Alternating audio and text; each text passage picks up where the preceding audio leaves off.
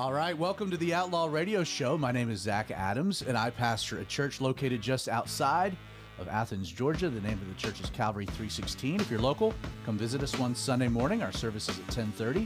If you're not local but looking for a good church, you can attend online. We live stream, again, 10:30 on Sunday mornings. Calvary316.live is the quick link to our YouTube channel. You can learn all about the church by just going to Calvary316.com. This is the last Outlaw Radio episode of the year. This is our special Christmas edition. We will be off next week, but we will be back. I believe it's the 3rd of January, the first Wednesday of the new year. This is a live stream of a podcast. So on the audio of tonight's episode gets released on all podcasting platforms on Thursday. But we live stream the recording of the podcast so that we can interact with the audience. And so there's a lot of different ways that you can interact with us in real time.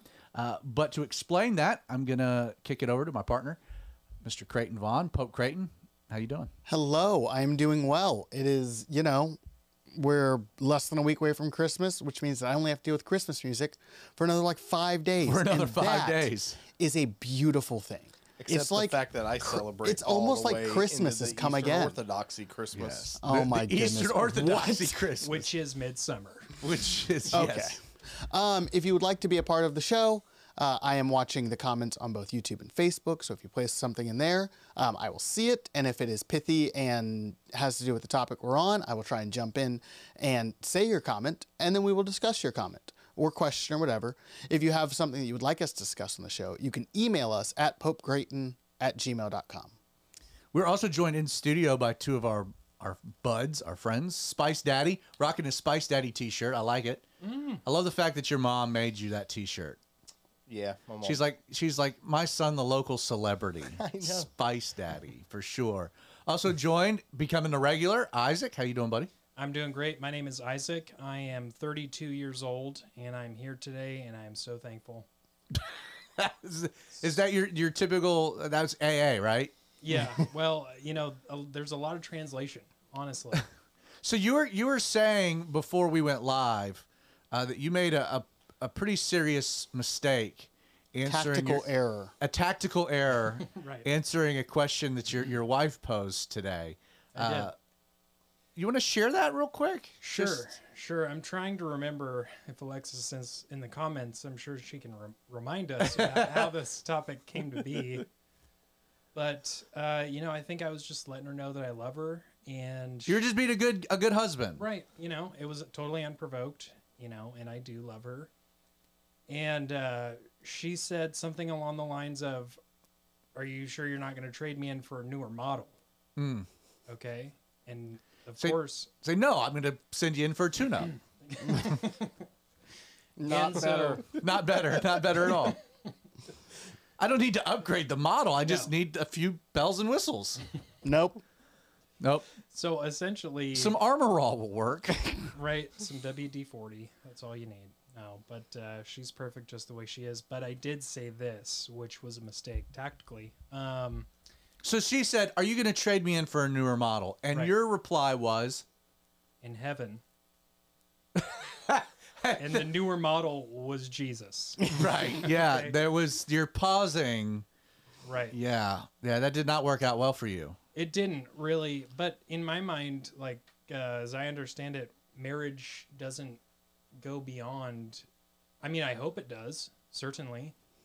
Well, because- we were kind of talking off air about that topic. We never really resolved it. Yeah. So let's do this because we do have a few things we were wanting to get to tonight. If we have time at the end, let's get back to that question about marriage, heaven, eternity, how all that works. And if we don't get to it by the end of the episode, because I think it's a good question. I think a lot of people are curious about that. If we don't get to it, then we can tease it for the return episode on January 3rd. So that seemed like a good plan. I love that plan. All right, I want a little bit of housekeeping here. I made the comment last week. We talked about December 25th being there actually being more historical evidence and validity for December 25th being the birthday of Jesus than any other date in the calendar. And I referenced Professor Thomas Talley. I actually had listened to a Bible study that made the reference to a particular book. Interestingly, the pastor, and I'm not going to name him, that I was listening to, got his name wrong, got the title of the book wrong, and got where he's a professor, where he was a professor wrong. So It's a real reputable source. it was a solid source. So I just wanted to throw this out. I did my homework, and I actually found the book. Let's see here. Get my fingers out of the way. This is the book, The Origins of the Liturgical Year by Thomas Talley. And it is very interesting. I'm actually more convinced that Christmas is on December 25th than ever before. I will tell you this, though. This is a terrible read.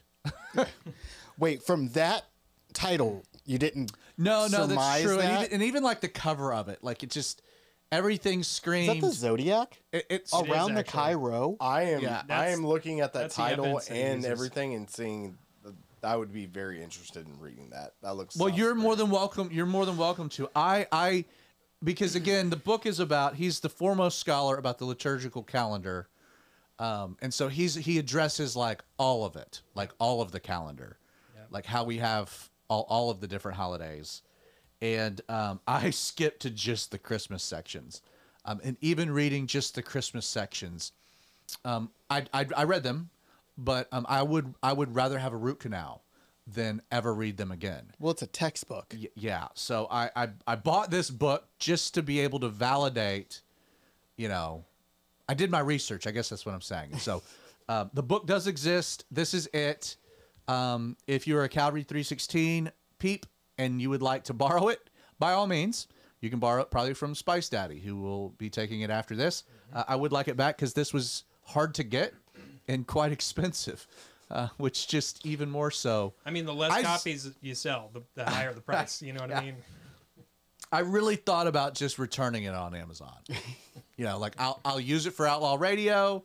I'll read the few sections. I'll get it on the record. I had it, and then I will send it back to wherever you would get this book. So, a little housekeeping. December 25th. Solid. Also, just a little bit, and we're just pulling books out of nowhere. I didn't actually tell you about this, Creighton. I was going to bring this up last week. We ran out of time. So I was opening mail at the church 2 Sundays ago. And it's funny, I've only gotten 2 pieces of mail, like personal attention, Zach Adams, to the church mailing address. And one of them is the best joke that's ever happened at Calvary 316. So when I got home, I don't know, Isaac, have you ever heard this story? I have not. So I got home from the hospital. I had just gotten back to church, and my arms don't work. I mean, my arms didn't work for another probably 8 months. Just a lot of rehab. But and Jessica, Jessica would have to wire me up. So like the service would get going. We would slip back to the office, and she would put the headset on me, get it all set up, put the pack on my back. She'd have to turn it on. I can't do anything. And so we're the mail, one of the ushers had brought in the mail, set it on the desk, and there was an envelope package. It's like, oh, that's interesting. Jess, can you open that?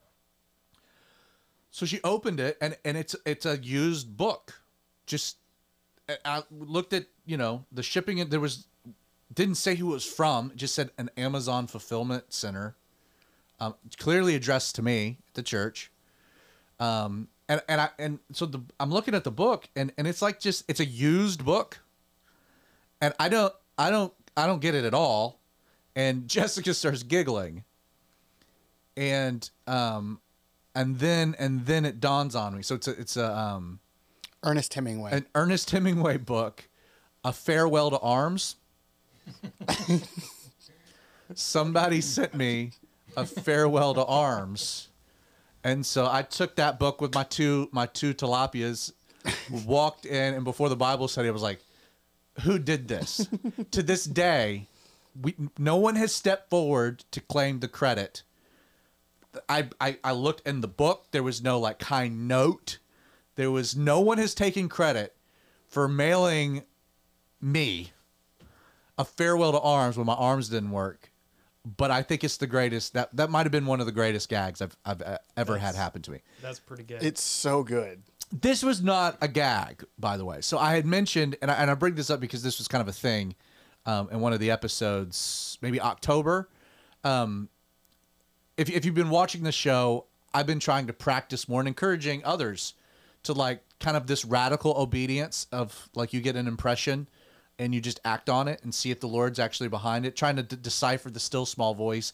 I told the story. We were in Hilton Head in October for a quick vacation during the kids' fall break, and we were walking down the beach, and there was a guy just sitting there reading a book, and I looked at it and I started a conversation. I said, "Hey, how's the read?" Ended up getting to know him and his wife. Dear saints, brothers and sisters that live up in Pennsylvania. And so then I ended up sharing my testimony. They ended up watching the version of it that I had given at the East Coast Conference. Became friends, really. They watched the show. In fact, the next day we were walking back from the restaurant and got up to say hello. And he had on his phone, he was listening to Outlaw Radio. Awesome. He sent me the book. Oh, nice. Yeah. So in the mail, so the book that he was reading was The Case for Miracles by Lee Strobel. And, and that was the conversation. But I just thought it was neat. He says he actually wrote in the cover.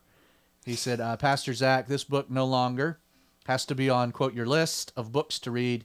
You now have a copy. Thinking of you during the season of the greatest miracle of all time, the birth of the Savior. Your brother in Christ from Pittsburgh, Mark. Next time I see you, I'm going to ask you, how's the read? Nice. So I just thought, that how cool is that we're part of the family of Christ.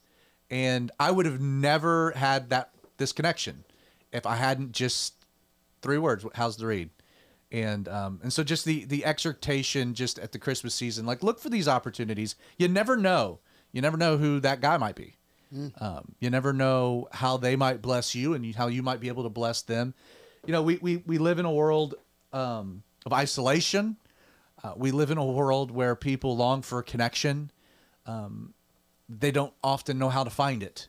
We live in a kind of a wacky place. And so as Christians, I think being light, being salt, light is something that you see. Salt is something that you taste. It's something that you savor, you experience. And, I think we talk a lot about being light in the world, in a dark world. We don't add the same amount of emphasis to being salt. Salt is that people have an experience. They don't just see something light, but they have an experience with you, with your life. And I think that's how we're salt. That we bring flavor to things, and the flavor of Jesus. And so kind of a quick exhortation. So blessed. Hopefully Mark thank you for the book. Really appreciate it. And it is definitely, I will be reading it soon for sure. Also, if you've never heard of Lee Strobel or his series, A Case for X, solid books. He doesn't have a case for Twitter or X. But he does have a case for Christ, case for faith, case for the resurrection, a case for miracles, and a lot of the like he's I think he was a news reporter. I'm trying to think back. He was some type of journalist. He was a journalist. They just did a movie about his story, about right. the Case for Christ. Yeah. But he went out. His wife got saved. His wife became a Christian. And so he wanted to really try to figure out what this was about. And so he wrote down his big questions. And then he set out as a journalist to interview the foremost scholars on those particular topics to actually investigate, are there answers to these things? And so A Case for Christ is he goes across America interviewing. Each chapter deals with a question, and it's an interview with the foremost scholar in that particular field. And by the end of the book, he gives his life to the Lord. That's kind of the story arc. That it is the case for Christ. It's kind of got an apologetics bent, but instead of reading Norman Geisler, which can be laborious, or good grief, there's William Lane Craig or whoever. That can be very heavy reading. Lee Strobel was able to like unpack deep things as a good writer in a very layman sense. So it's a great starting point if you are interested in those type of things. And so again, The Case for Miracles. Looking forward to reading it. Yeah, he was a legal editor for the Chicago Tribune. Is kind of how he got his start. So very cool. A journalist investigates evidence for the supernatural. So looking forward to that read. Kind of setting up a little bit of a Christmas theme to tonight's episode. Creighton, very quickly, do we have anybody, anything pinging on the threads, YouTube, A Facebook? Couple. Why don't we throw those in real fast? Yes. So Cecil says, "Good evening, y'all." Good evening, Cecil. Good Right evening, on. Cecil. And we have a comment from longtime friend of the show, Jennifer. Okay, right on. And she says, "I'm looking forward to Song of Solomon in a few weeks." Why don't you put yourself on the screen? I thought I was on the screen, LOL. There you go. She says, "I'm looking forward to Song of Solomon in a few weeks. Is it going to be a tough one from the pulpit?" Blake West and a few of us were just talking about this book. It's a weird one for me, which I totally agree. I don't know how you're going to make it out alive. Yeah, so just as a little tease, I think probably 90% of everything I've either read or listened to, because I've been doing an Advent series the last 7 weeks since, what was it, the second Sunday of November. Been teaching through the Christmas story. This Sunday is the final, the seventh study, looking at the wise men. But doing this series has given me the opportunity, a little bit of flexibility to start some advanced study, because January 7th, we are starting, again, a series, verse by verse, chapter by chapter, through Song of Solomon. The title of the series is Making Love. It will be interesting. About 90% of what I've listened to or read is garbage, hot garbage. It's almost as though people are so prudish, and they're so afraid that God might have something to say about sex that they just allegorize the daylights out of a book that there's no hermeneutical basis to allegorize it. It's a song. It's lyrical. There was music to it. Why doesn't follow chronology? There's a creativity to it. But it's a love song. It is a love story between the king and kind of a blue collar gal who's known as the Shulamite. I have commentary after commentary where like Watchman Nee wrote a commentary and like I got a little bit into it and was like, I'm out, because everything, it was like, well, this is a picture of Jesus and us, Jesus and the church, about his love for us. And it's like, yeah, you just made, because you don't want to talk about sex, you made the sexual obvious references really awkward for me, trying to apply it to my relationship with Jesus. And it's like, that's just, it's weird. And so you'll get heavy allegory, dumping into the Song of Solomon, whether it's a picture of God's love for the church, God's love for Israel, there's just all of this stuff, as opposed to like what it really is, and it's about sex. And there is obviously things that we learn about God when we examine sex, no doubt, which is why it's titled Making Love, because there's a creative angle to sex. Sex is not just physical. It's not just about procreation. Sex creates other human beings. Like, you're creating something. It's the only thing in the world that can create life. It creates life, and there's a physical thing, but there's a deeper thing that happens within creation of two people becoming one that teaches us a lot about God. The other big thing I think people make a mistake about when it gets to Song of Solomon is like they get bent out of shape about it being like an actual story, that it's actually Solomon's the king, and the Shulamite's an actual person, because obviously Solomon was pretty promiscuous, and then that becomes a challenge. Like, I think Solomon just wrote a love song, and it's fictional. I think it's just about two fictional people in love, and it's a beautiful story aimed at teaching about sex. God made sex. God made sex pleasurable. He made it creative. He made it essential. He made it a cornerstone of marriage, of what we call oneness.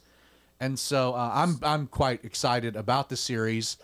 It will be pretty provocative, and at the same time, I think it's meant to be provocative. I think it's meant to teach us about sex. What I'm hearing from you. Here we go. This is I've been waiting for this. Yeah. So what I'm hearing is this being a song, you're going to do a rock ballad of this at the pulpit. With background music, and you're going to be singing it the entire thing as you're preaching. It is. There's an option that is an option that no one is really. If you would like that, email popecreighton@gmail.com and put in your input.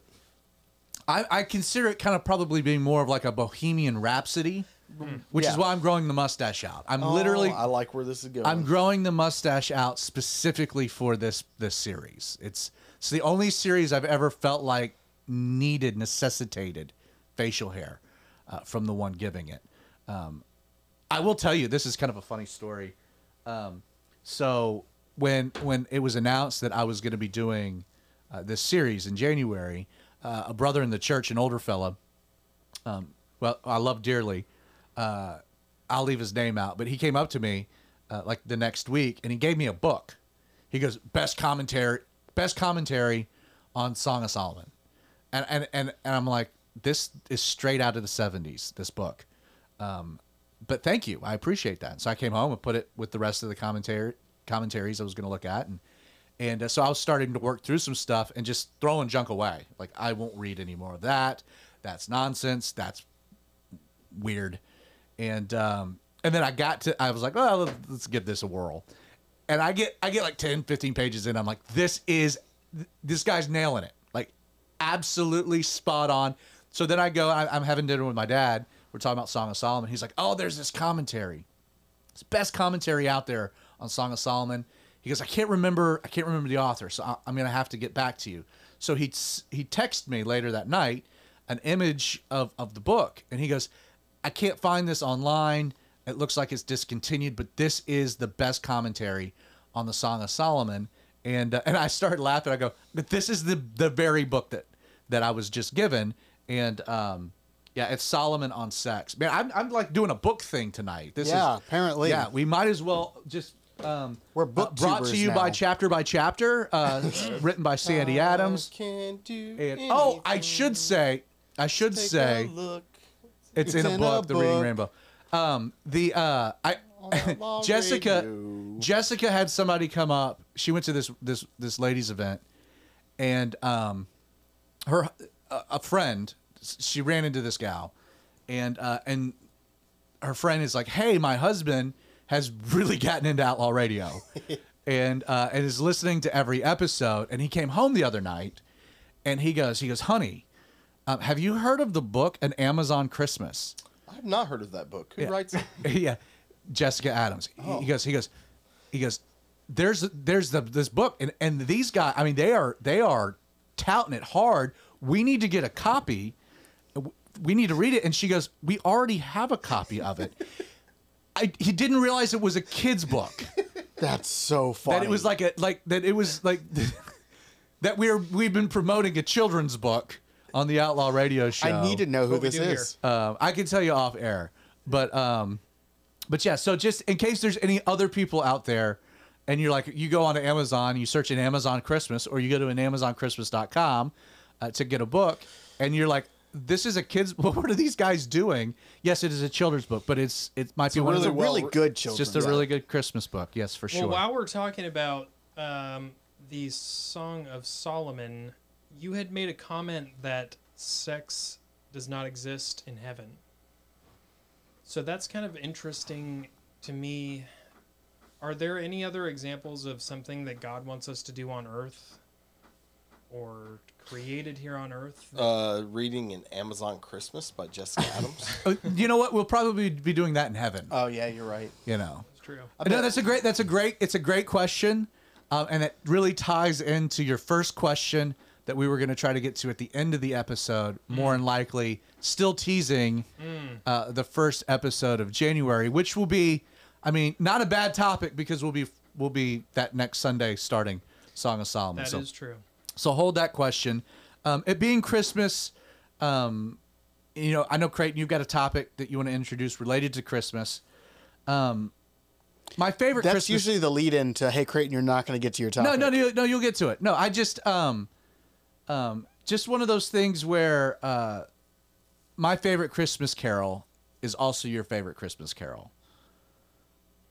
And it's I Heard the Bells on Christmas Day. You are 100% I thought you were going correct. to talk about a Christmas Carol where he plays the part. Where of he Scrooge. plays the part of Scrooge. That's a totally different topic that we can... I really thought about doing an Outlaw Radio graphic for the promotion today and taking Creighton's face. Putting a top hat and saying "Bah humbug." No, and trying to get the Grinch, like making them green, kind of doing a Grinch overlay of Creighton.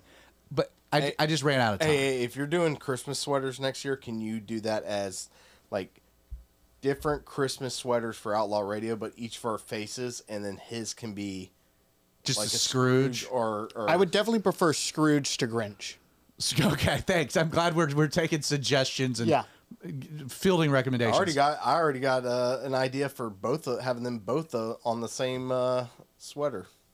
Solid. Solid. So I Heard the Bells on Christmas is one of my favorite Christmas carols, and I didn't actually realize. So I knew a bit of the origins of it. So it was actually a poem. Do you know the story? I know it's like a 13th century No, monk not or even something. close. Not even close to that. All right, then no, I do not. You're way off. It was written on Christmas, 1863. 17th or 19th century, 13th century, same thing. No, 1863. The poem was titled Christmas Bells, and it was written by the American poet Henry Wadsworth Longfellow. That's a great name. It is a solid Longfellow. You know, the old joke, you're a poet, and didn't know it, but your feet show it. They're Longfellows. Okay, anyway. That was a 19th century joke. That was a 19th century joke. For the record, I did not know there was a second line to "You're a poet and didn't even know it." But your feet show it. They're Longfellows. So Henry Longfellow, his wife had died like 2 years before he wrote this poem, and a terrible accident. Like he woke up from a nap. She was on fire. Her dress caught on fire, and he like tackled her to try to put out the flames, but she was already really badly wounded. She died the next day. He had some deformities to his face, which is why he ended up growing out a beard. And he's always always depicted with the beard. And then the Civil War happened, and his son went and enlisted with the Union Army without his permission, and then he ends up wounded. And so he's in this real deep place of kind of anguish, seeing what's going on with the Civil War, what it's all about, experiencing a lot of hardship himself. And so he sits down on Christmas. He's hearing the bells ring, and he writes this poem. And then like 10 years later, another guy kind of enters the scene, takes the lyrics, puts music to it. So it started as a poem, and then the music was added to it, and then it's been done. I was actually really surprised doing a little research on, like, Johnny Cash has a version. I'm gonna look up that later. Yeah, I'm gonna look up that too. I haven't heard it. There's Hurt. Bing Crosby. Yeah. Bing Crosby does apparently a really famous version of it. But I didn't realize. So we do this at Calvary 316. We do this song, but we don't do all the stanzas to the song. And then I just kind of doing some research. The full poem has additional stanzas that I think is really interesting. So just kind of in the Christmas theme here. Again, you got to keep the lyrics in mind of a guy who's been suffering, has experienced personal loss. He's watching his country torn apart. It's the middle of the Civil War. Things are dark and gloomy. He hears the bells. So let me read the poem. I heard the bells on Christmas Day, their old familiar carols play, and mild and sweet the words repeat of peace on earth, goodwill to men. and thought how, as the day had come, the belfries of all Christendom had rolled along the unbroken song of peace on earth, goodwill to men. We do both of those, I'm pretty sure. Till ringing, singing on its way, the world revolved from night to day, a voice, a chime, a chant sublime of peace on earth, goodwill to men. Then from the black, accursed mouth, the cannon thundered in the south, and with the sound the carols drowned of peace on earth, goodwill to men. It was as if an earthquake rent the hearse stones of a continent and made forlorn the households born of peace on earth, goodwill to men. And in despair I bowed my head.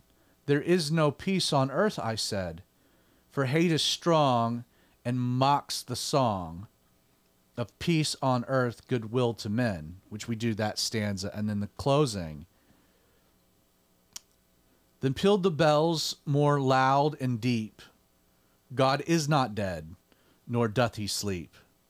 The wrong shall fell, the right prevail, with peace on earth, goodwill to men.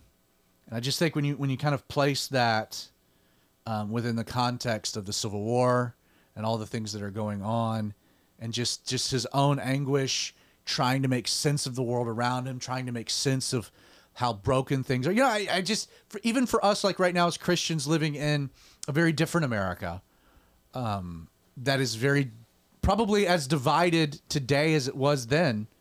We're not in a civil war yet, but you know, there are people talking about national divorce, and they could look back on today and think that probably things that have happened in the last 3 years will have been the catalyst. Yeah, well, the early signs. I think what he's coming from though is, I mean, the Civil War is brutal.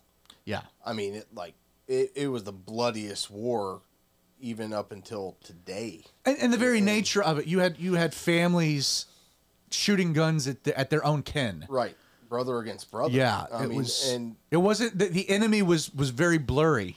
Right. Even like you read about the Civil War, there were times that there would be a break in the action, and they would go play baseball, or they would have Thanksgiving dinner out in the field, and then they go back to their trenches and start shooting at each other again. Right, Like, and you kind of see that with in World War I believe, where you had the I want to say it was the Irish and Germans. They on Christmas Day they it's Christmas Day truce. I forgot there's a movie about it where they kind of pause fighting to have Christmas celebrations. Isn't there a scene in Band of Brothers and the Battle of Bastogne? Battle of the Bulge. Yeah, the Bulge. You'll kind of see stuff like that, but the most famous one was from World War One. But I was kind of thinking about that this week, just specifically because I had a funeral today for one of my dad's brothers, and, Also known as one of your uncles. yeah, one of my uncles. But like you start hearing a lot about people that One of my mom's brother-in-laws. right. You start hearing about like the death and the hard times during Christmas time, and that's part of the reason why I love Christmas so much is because like up until that point of Jesus' birth, there was no hope for life after death. I mean, when you died, it's just like death. But like at the That was the most. That should be your quote. Right. When you die, there's just death. That's it. That's it. Nailed it. And there's like no hope for anything better after that. And that's been the struggle throughout human history for a long time is death and, Yeah. and what happens afterwards. And you know, it's a hard time for a lot of people that have struggled with that during this time of year. And it's like at that moment of Jesus's birth, it gave us something more than just death at that point. It was a hope of life afterwards. Let me jump onto that thought real quick, because you know, Christmas, it's designed, its intention, whether you want to just take it from the secular or the religious, is to be a joyous time. Like, that's why we call Merry Christmas. It's the merriment, joy, happiness is kind of an integral part of what makes Christmas what it should be. And yet Depression rates go through the roof. Alcoholism kicks in.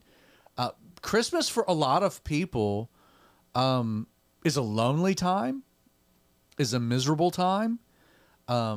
They deal with loss. You like my family, we were kind of in the sweet spot. We had kids and family and everybody fills the house. But like I can see the day where, you wake up, it's Christmas morning and you sit there and there's the echoes of what it used to be. You're kind of sitting there nostalgically remembering when your kids would run down to wake you up in the morning. And now you're older and you're alone. And it doesn't, now there's a somberness. There's not a lot of merriment. And I think that's something that isn't spoken about or acknowledged. I think that's why, like when we talk about getting back to the reason for the season, I think if you're struggling with some of that, if you're struggling with a little bit of the depression related to it, some of the loneliness, some of the regrets, things haven't played out the way that you want, it will take a moment, because if you can get back to the reason for the season, like you were saying, there is merriment because of the birth of Jesus. Right. And I think if you go back to, and it goes back to what you were preaching, you've gone through a couple of studies in the last few Sundays of Emmanuel. Who was Emmanuel? Right. God with us. Yeah. Who was he? And Joseph knew exactly who he was when he said, and you shall name him Emmanuel. The Jews knew what Absolutely. that meant. It wasn't just a name. God's going to be with us. No, this was a dude that slew with 100,000 Assyrians. Like 185,000. Right. Yeah. He was there to be a Messiah, to bring an end to something. He was a warrior. He was a warrior. And so at the moment of Jesus' death, and from their perspective, it was like, okay, the king is here, and he's going to reign forevermore at that point. And that was true to a point from, like, looking back now, who we know who Jesus was, but they were looking for something physical and not that end and a conqueror of death. And right. That's what makes me love Christmas so much, is I'm celebrating the moment that this Emmanuel, this warrior, decided to come as an actual human and a stupid little baby. What I mean? Like a stupid human, and like he took on flesh, become a little lower than the angels, and give us hope for something more than just. Isaac, jump in. I was just gonna say, I think that's just the nature of man, is that we're always looking for something immediate satisfaction, which is what they wanted out of Jesus, was that immediate death of all their enemies. But they didn't realize that what they were getting after their own temporary death was, eternal life. Right. And how great is it to look back on that moment and be like, this is when it started. Yeah. We look for two Advents, one that has happened and one that will happen. That the Old Testament describes two Advents of the Messiah. One where the prophets describe a suffering servant, and the other where he's a triumphant king. The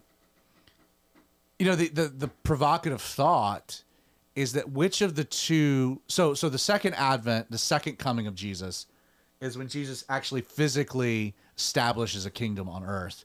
And to do that, he destroys the Antichrist, the armies of rebellion, armies of the world. He brings about restoration to the earth. And that doesn't last forever, does it? It's a 1,000-year reign. Yeah. But that's, prophetically a literal thing that we look for, that the second coming of Jesus to the earth, the second Advent. But here's the deal. 1,000 years of awesomeness. For sure. But think about it though. Like that's the easy one. Like of the two Advents, the second one, like from an objective standpoint, you would say, oh well, yeah, like just Jesus taking on the armies of the world, like that's daunting. And yet no, like in fact, like he rides on a horse, he speaks a word and kills everyone. Like it's not, the second Advent is super easy for Jesus. It's not a very complex or complicated deal. The first Advent required total humility laying aside divinity to be a babe wrapped in swaddling clothes, and then ultimately to gain the victory, he had to die. Like, that's the thing that, you know, you look at the gifts from the wise men: gold, frankincense, and myrrh. You know, gold for a king, frankincense was the main spice used in the priestly service, the priestly duties, the sacrifices. But myrrh was basically an embalming fluid. Like, what an odd gift to give a baby, you know, an embalming, like, you know, baby's first birthday, you bring in, we already bought him a $25,000 casket. He's good Just for in it. case. Just in okay. case. Like we know he'll use it at some point. The gift that keeps on giving. So Bet those wise men really felt stupid after Jesus rose out of the grave, though. No, they felt what's the word I'm looking for? Vindicated. I'm going to say they felt dead. Hey, you never know. They probably saw it from the when Jesus went and preached liberty to the captives. They were probably like, all right, we saw this one coming. Yes, you're right. Probably That's went when up they're to him vindicated. like, "Why'd you give me that stuff? I didn't even need it." I feel kind of weird. Right. Or they were like, hey, you smell like myrrh. Glad you got some life out of that. Right. So, when Jesus was born, did, you know, Jesus at the right hand of God? Did Jesus know he was Jesus? Well, yeah. Did he instantly inhabit the body of Jesus? I feel like that's just one of those questions that you're not going to know until you get to heaven. Well, Quite possibly. Ask Jesus. I mean, well, to answer that, yes.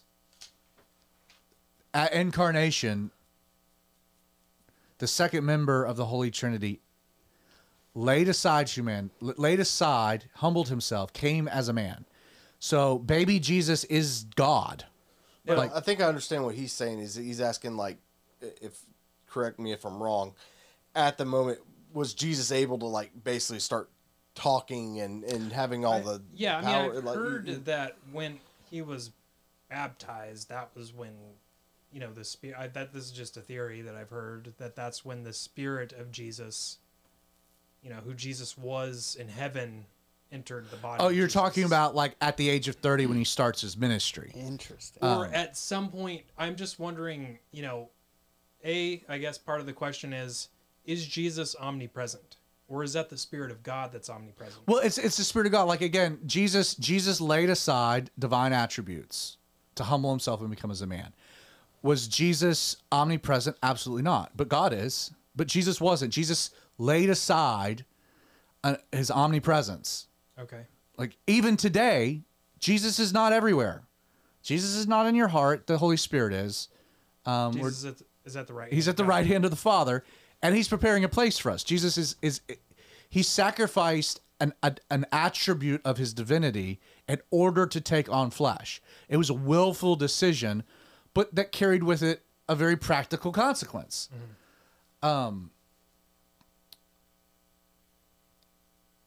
You know, was Jesus?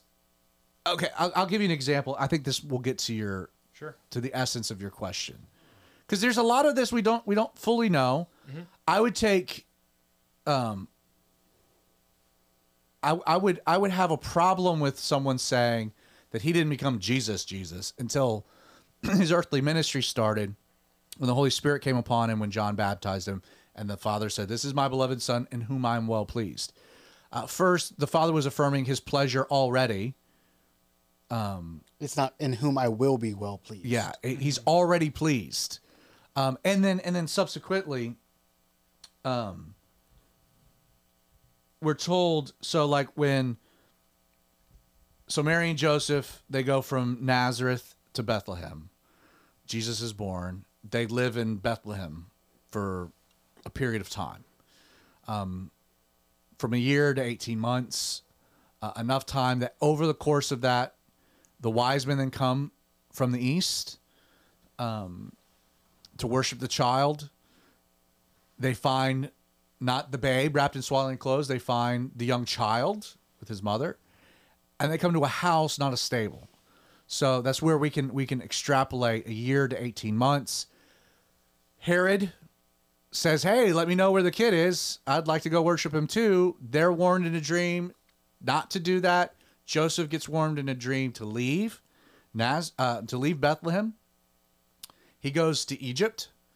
Herod has all of the babies 2 years and under killed in Bethlehem. Why? Because that gives you the time frame.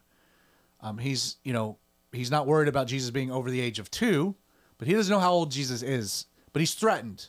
You've got a delegation coming from the east looking for who's born king of the Jews.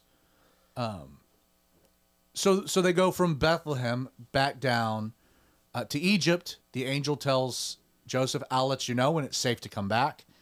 Herod the Great dies. The angel comes, says, hey, you can return. He's intending to probably go back to Judea, to go back either to Bethlehem or even to Jerusalem. And yet the angel tells Joseph to go back to Nazareth, that he might be a Galilean. So you get through this whole process. Now, Luke, so we read verse 39 of chapter 2 of the Gospel of Luke. So when they had performed all things according to the law of the Lord, they returned to Galilee, to their own city Nazareth. And verse 40, the child grew and became strong in spirit, filled with wisdom, and the grace of God was upon him. And so what the description that you're given is that here you have the child growing, developing, increasing in wisdom, strong in spirit, grace of God's upon him. That there was this weird thing that was taking place where as Jesus was developing physically, that the shell, the tent that he's tabernacling in, is developing its actual biological faculties, that it's becoming more aware of the true identity. The child grew to the point that then, like the next section of Luke, so his parents went to Jerusalem every year at the Feast of Passover. He's 12 years old. This is the only story we have of Jesus' adolescence. They could not find him. They returned to Jerusalem. So it was after 3 days they found him in the temple, sitting in the midst of the teachers, both listening to them and asking questions. All who heard were astonished at Jesus' understanding and his answers. This is a 12-year-old Jesus. So when they, Mary and Joseph, saw him, they were amazed. His mother said to him, Son, why have you done this to us? Look, your father and I have sought you anxiously. But Jesus said to them, why did you seek me? Did you not know that I must be about my Father's business? So at the age of 12, we have this, like, Jesus has grown, his knowledge has increased. Even the religious scholars are blown away by his understanding, the questions that he's asking. Like, we have awareness, because, Mary's like, where have you been? And Jesus is like, well, you should have known where I would be. I'm about my Father's business. Obviously, this is not Joseph. He's referencing, or he would be doing carpentry. Carpentering. If they go to Jerusalem and they find Jesus, framing up a house, then he could be like, I'm doing about my Father's business. Which he did later. Which he would do later. Yeah, he was known as the carpenter from Nazareth. But in this moment, the insight given to us by Luke is that at the age of 12, we know definitively that Jesus has an awareness of his identity. That he's not Joseph's son, but his Father's in heaven. He understands something, that he's different. Mm-hmm. How much did he know? Well, we don't know, because... So then they go back to Nazareth. Jesus was subject to them. His mother kept all these things in her heart. And then verse 52, and Jesus increased in wisdom and stature and in favor with God and men. So again, then we see from 12 moving forward, Jesus is still growing and he's still developing. And then the next scene is he's 30. So again, only going off of what the scriptures tell us, Jesus was Jesus when he was wrapped in swaddling clothes and laid in a manger. He was as God then as he was God when he rose from the dead. Now, as a baby, again, he has humbled himself to the limitations of the physical universe, and specifically the physical universe related to humanity. which is why he had to grow. Like the idea of God growing in wisdom and stature, knowledge. It's kind of weird. It is very weird, but you can understand it when you realize, okay, he is fully God and fully man from the manger. But the fullness of Godhead was not fully realized or understood or reached its capacity. Like, it's in a cage now. I feel like at some point... That makes sense? It does, but I'm thinking like, and I'm sorry to cut you off there. No, Creighton, and then but, Creighton jump in, yeah. You know, we're born sinful, right? Well, what does that mean? So obviously Jesus wasn't born sinful. Is that inherited from your father? Yes. So sin is given to us through Adam. If you go back to the garden, Eve ate the fruit, but sin entered the world when Adam then ate. Adam could have been like, "Yo, Eve, that was the wrong decision, and you're on your own." And then, in all likelihood, Eve just gets whacked, and the whole thing kind of starts over. But Adam actually loved Eve so much he laid down his own life for his wife. Just take another rib, God. Yeah. I got an extra one. But like, there's a we're given. You'll actually hear, and I've never found substantiated evidence to validate this point. I've heard John Corson teach on this numerous times. I've heard him made this statement numerous times, and I've not found any evidence for it. To be fair, I haven't done a super deep dive, but from what I've heard stated is that genetically, so we're told that the life of a human is where? The life is in the blood. Like, you don't live without your blood. Life is in the blood. The Bible even affirms that life is in the blood. And I've heard it stated that one's blood is determined by the male's contribution to the genetic code and not the female. And thus, if the life's in the blood, Jesus would not have gotten blood from Mary, but that he would have gotten it from this thing that happened, that he would have gotten it from God. And thus, Jesus didn't have the sin nature because of the blood. Again, there was no seed of man. That genetic code was separated. So you're thinking genetically. I'm thinking like, in order for him to be sinless, in my mind, I mean, and I could definitely be wrong, that Spirit of God was with him. He was right from the God beginning. To prevent him, not necessarily having to do with anything about blood or descent. Yeah. But I could be wrong. No, for sure. No, and I think that's probably the more simplistic answer is that how was Jesus sinless? Well, he was God. he was filled with the Spirit from the very beginning. Like, he had a different nature. And Paul writes about this in Romans, where he describes Jesus as the second Adam. There's only two men that were not born of man. Adam was not born of man. He was born of God, and he sinned. So sin entered through one man. The only other man to never be born of man was Jesus. And that grace and truth and salvation, a new nature, can come through the second man, that Jesus reintroduces that sinlessness to humanity. Jesus would have to be sinless, because if he did have a sin nature, his death would be an atonement for himself and could not be an atonement for anyone else, because he would be the wages of sin is death. He would be dying for his own sin. Right. So sinlessness is an essential component to Jesus.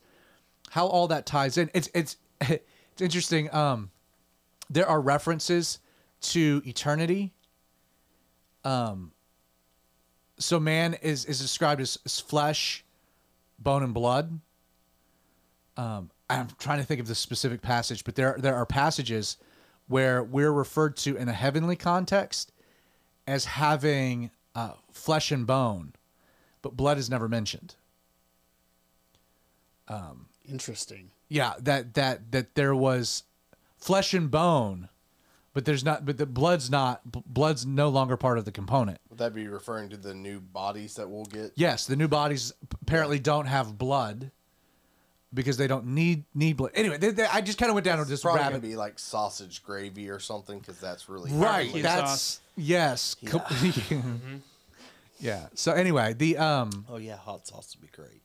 so Creighton, I want to get to your question here with the last 5 minutes that we've With got. the last 5 minutes, I was actually going to say something about what we were talking about before with Jesus and whether or not he was quote unquote Jesus as a baby. Oh, so we basically got into So your question. no. without you asking. I want to talk about now. That wasn't the. But we have 5 minutes. I'm not going to bring up what I'm going to talk about. So one of the things I was going to say is I think we should at some point, like, get sponsored by Flatland, because I want to bring that up again, which we've talked about before. It's a thought experiment about how 2D beings would interact with a 3D being, and would have just no understanding of how to understand, because they are missing a dimension. We've talked about this a lot. yeah. Okay. I think that plays in heavily. You don't even have When to read talking the book, about- 'cause you can watch a movie. There are movies, there are all kinds of YouTube videos. You should go watch it. It's fascinating. I think that plays in heavily on how Jesus was as a baby. Because we're talking about a being that is so far outside of our understanding that what exactly he gave up and what that means is impossible for us to understand. I would know agree. what I mean? I would agree. I mean, it's only happened once. So Right. It's only happened once, and we cannot physically understand it, which I think is super cool. and you could say that like the only way that it happened is it necessitated also something that's never happened before, and that was the virgin conceiving.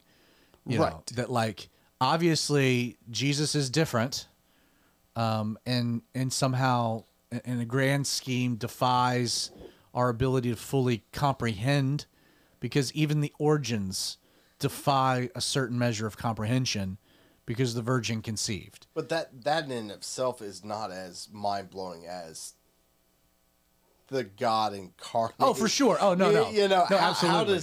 how does the human body even contain the smallest essence of God, much less Emmanuel? You know what I'm saying? Like, Oh, and then you want to get even stranger to it. Jesus on the cross, the experiences of Jesus on the cross, who again, fully God, fully man, sinless, where he took upon himself the sins of the world, and he says, my God, why have you forsaken me? And the world goes dark because like how does that happen? How does God forsake himself? Yes, like just the essence of what that experience had to have been, the anguish of it.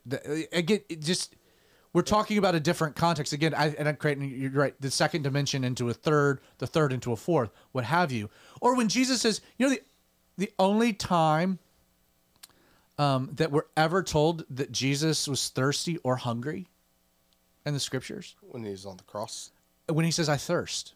There is no mention of Jesus ever at any point talking about like, I'm thirsty, or, hey, can you snag me a Red Bull on the way to the boat we're going to take across?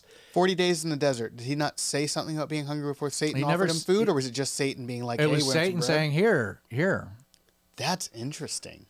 Jesus says, when Jesus says, I thirst from the cross, that's the only time.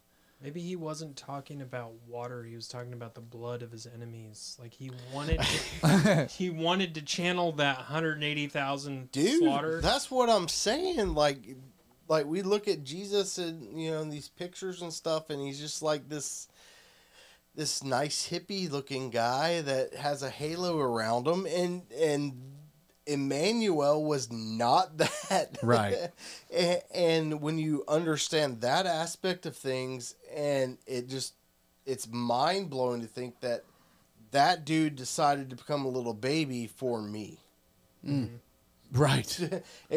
Like dying on the cross is awesome, and he defeated death at that moment, but like he gave up that. It wouldn't have been possible to do both. Right. To both kill all of his enemies and then go on the cross. Right, He but couldn't that, have- Right. like the Yeah. Insightful. Like it wasn't just he didn't just come to defeat 180,000 Syrians, but like Assyrians, but like he defeated death itself at that moment, and that's the whole purpose of him coming, was like to defeat the human's greatest enemy, which is death, and that's why I love Christmas so much. And he didn't do it like quick. No, He spent 30 years as just a dude right in the first century. Yeah, Can you imagine Just a how many dude. times he hit I his spent thumb, 38. you know? Yeah. I spent 38, and it sucks enough as it is. But just imagine being like all powerful, just having a few hundred years back, killing off 180,000 people single handedly, and now you're Now having you're to building deal, cabinets for people with more money than you. right, and you're having to deal with like the Pharisees. I would not have been able to do it. My well, goodness, man. here's and here's kind of the interesting thought to that. So Jesus, like, okay, there's a plan here. I gotta die. I gotta die I gotta come as a human being, and then I gotta die for the sins of the world. I gotta lay down my life. Maybe as a child,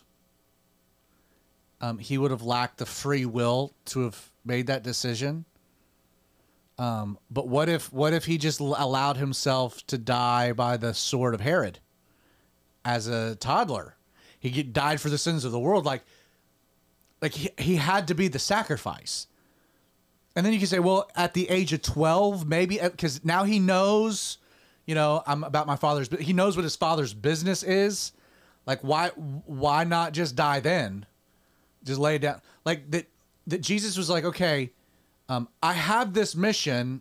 This is what's going to happen, but I'm going to delay that happening for 30 years. Why? So that when I speak back to these little ants, I could say, like, I've been there. I've done that. I've done that. I understand it. I lost my father. Not from the theoretical, not from an ivory tower. I lived in a blue collar dumpster of a town. I worked with my hands. I was a carpenter. I took care of my mom when Joseph died, and I took care of my siblings. I worked to make a living. I know what it's like to live in an oppressive society that's kicking the man, kicking down. I know what it's like to be judged, to be gossiped about, to be slandered, to be misunderstood, to be betrayed, to weep. Sleeplessness, hunger, thirst. I understand. Like, that's where we get into Hebrews, that we have a high priest who has been tempted every way. Like, Jesus knew temptation. And he did all of that as kind of like a secondary mission. Like, he didn't need to do any of that to accomplish the main mission of dying for the sins of the world. Like, that was like the secondary one of like, I'm already here. Might as well. I might as well, so that these little knuckleheads I don't would know I care. I'm actually wondering now that we're thinking about it, I don't know that Jesus could have killed the 180,000 or whatever, or done anything that his previous God form could have. He said he laid it aside, so maybe it was literally impossible for him to do anything like that. Well, I mean, with God, all things are possible. Okay. And he performed there- some radical miracles. Yes, but so did his disciples, right? Yeah, With through his- him. at his I mean, hand, basically. Okay. like, there's, I forget what the passage is, but like Jesus could have called down, the angels of heaven, at the cross. It was the fact that he willingly didn't when he could have, that increases what took place on the cross. Like, again, if he couldn't have freed himself, if he couldn't have liberated himself. It's not a miracle that he didn't. No, that's not true. I don't think so. Well, I just think if he knew what he was getting into. He's in heaven, and he says, "Okay, I can see the entire 33-year timeline of my life, and I know that this is how this ends." So, okay, I'm tracking with you. The one problem with that is Jesus never submitted to the will of man. Ever. He was never subjected to the will of man. He was freed from the will of man, but he humbled himself to the will of God. When they nailed him to a tree, he wasn't submitting to Rome. He was submitting to God, meaning that at any moment he could have said, to heck with this. Like, he had still that power, that authority, that presence. But again, from the original plan, like you're saying, I'm not. Like, but Jesus was not at the mercy of others. He was not at the mercy of Herod. He was not at the mercy of Pontius Pilate. He was not at the mercy of the Roman centurions that were scourging him or nailing him to the cross. He was in purely submission to his Father, and could have, if the Father had said, we're good, could have reversed it in a moment. Like, he still had that same power and authority, which is what's all the more incredible, the fact that he still submitted to his Father. When he could have done what he could have done anything. Well, I think that goes back to what, you did a sermon probably like 2 or 3 months ago about the Beatitudes.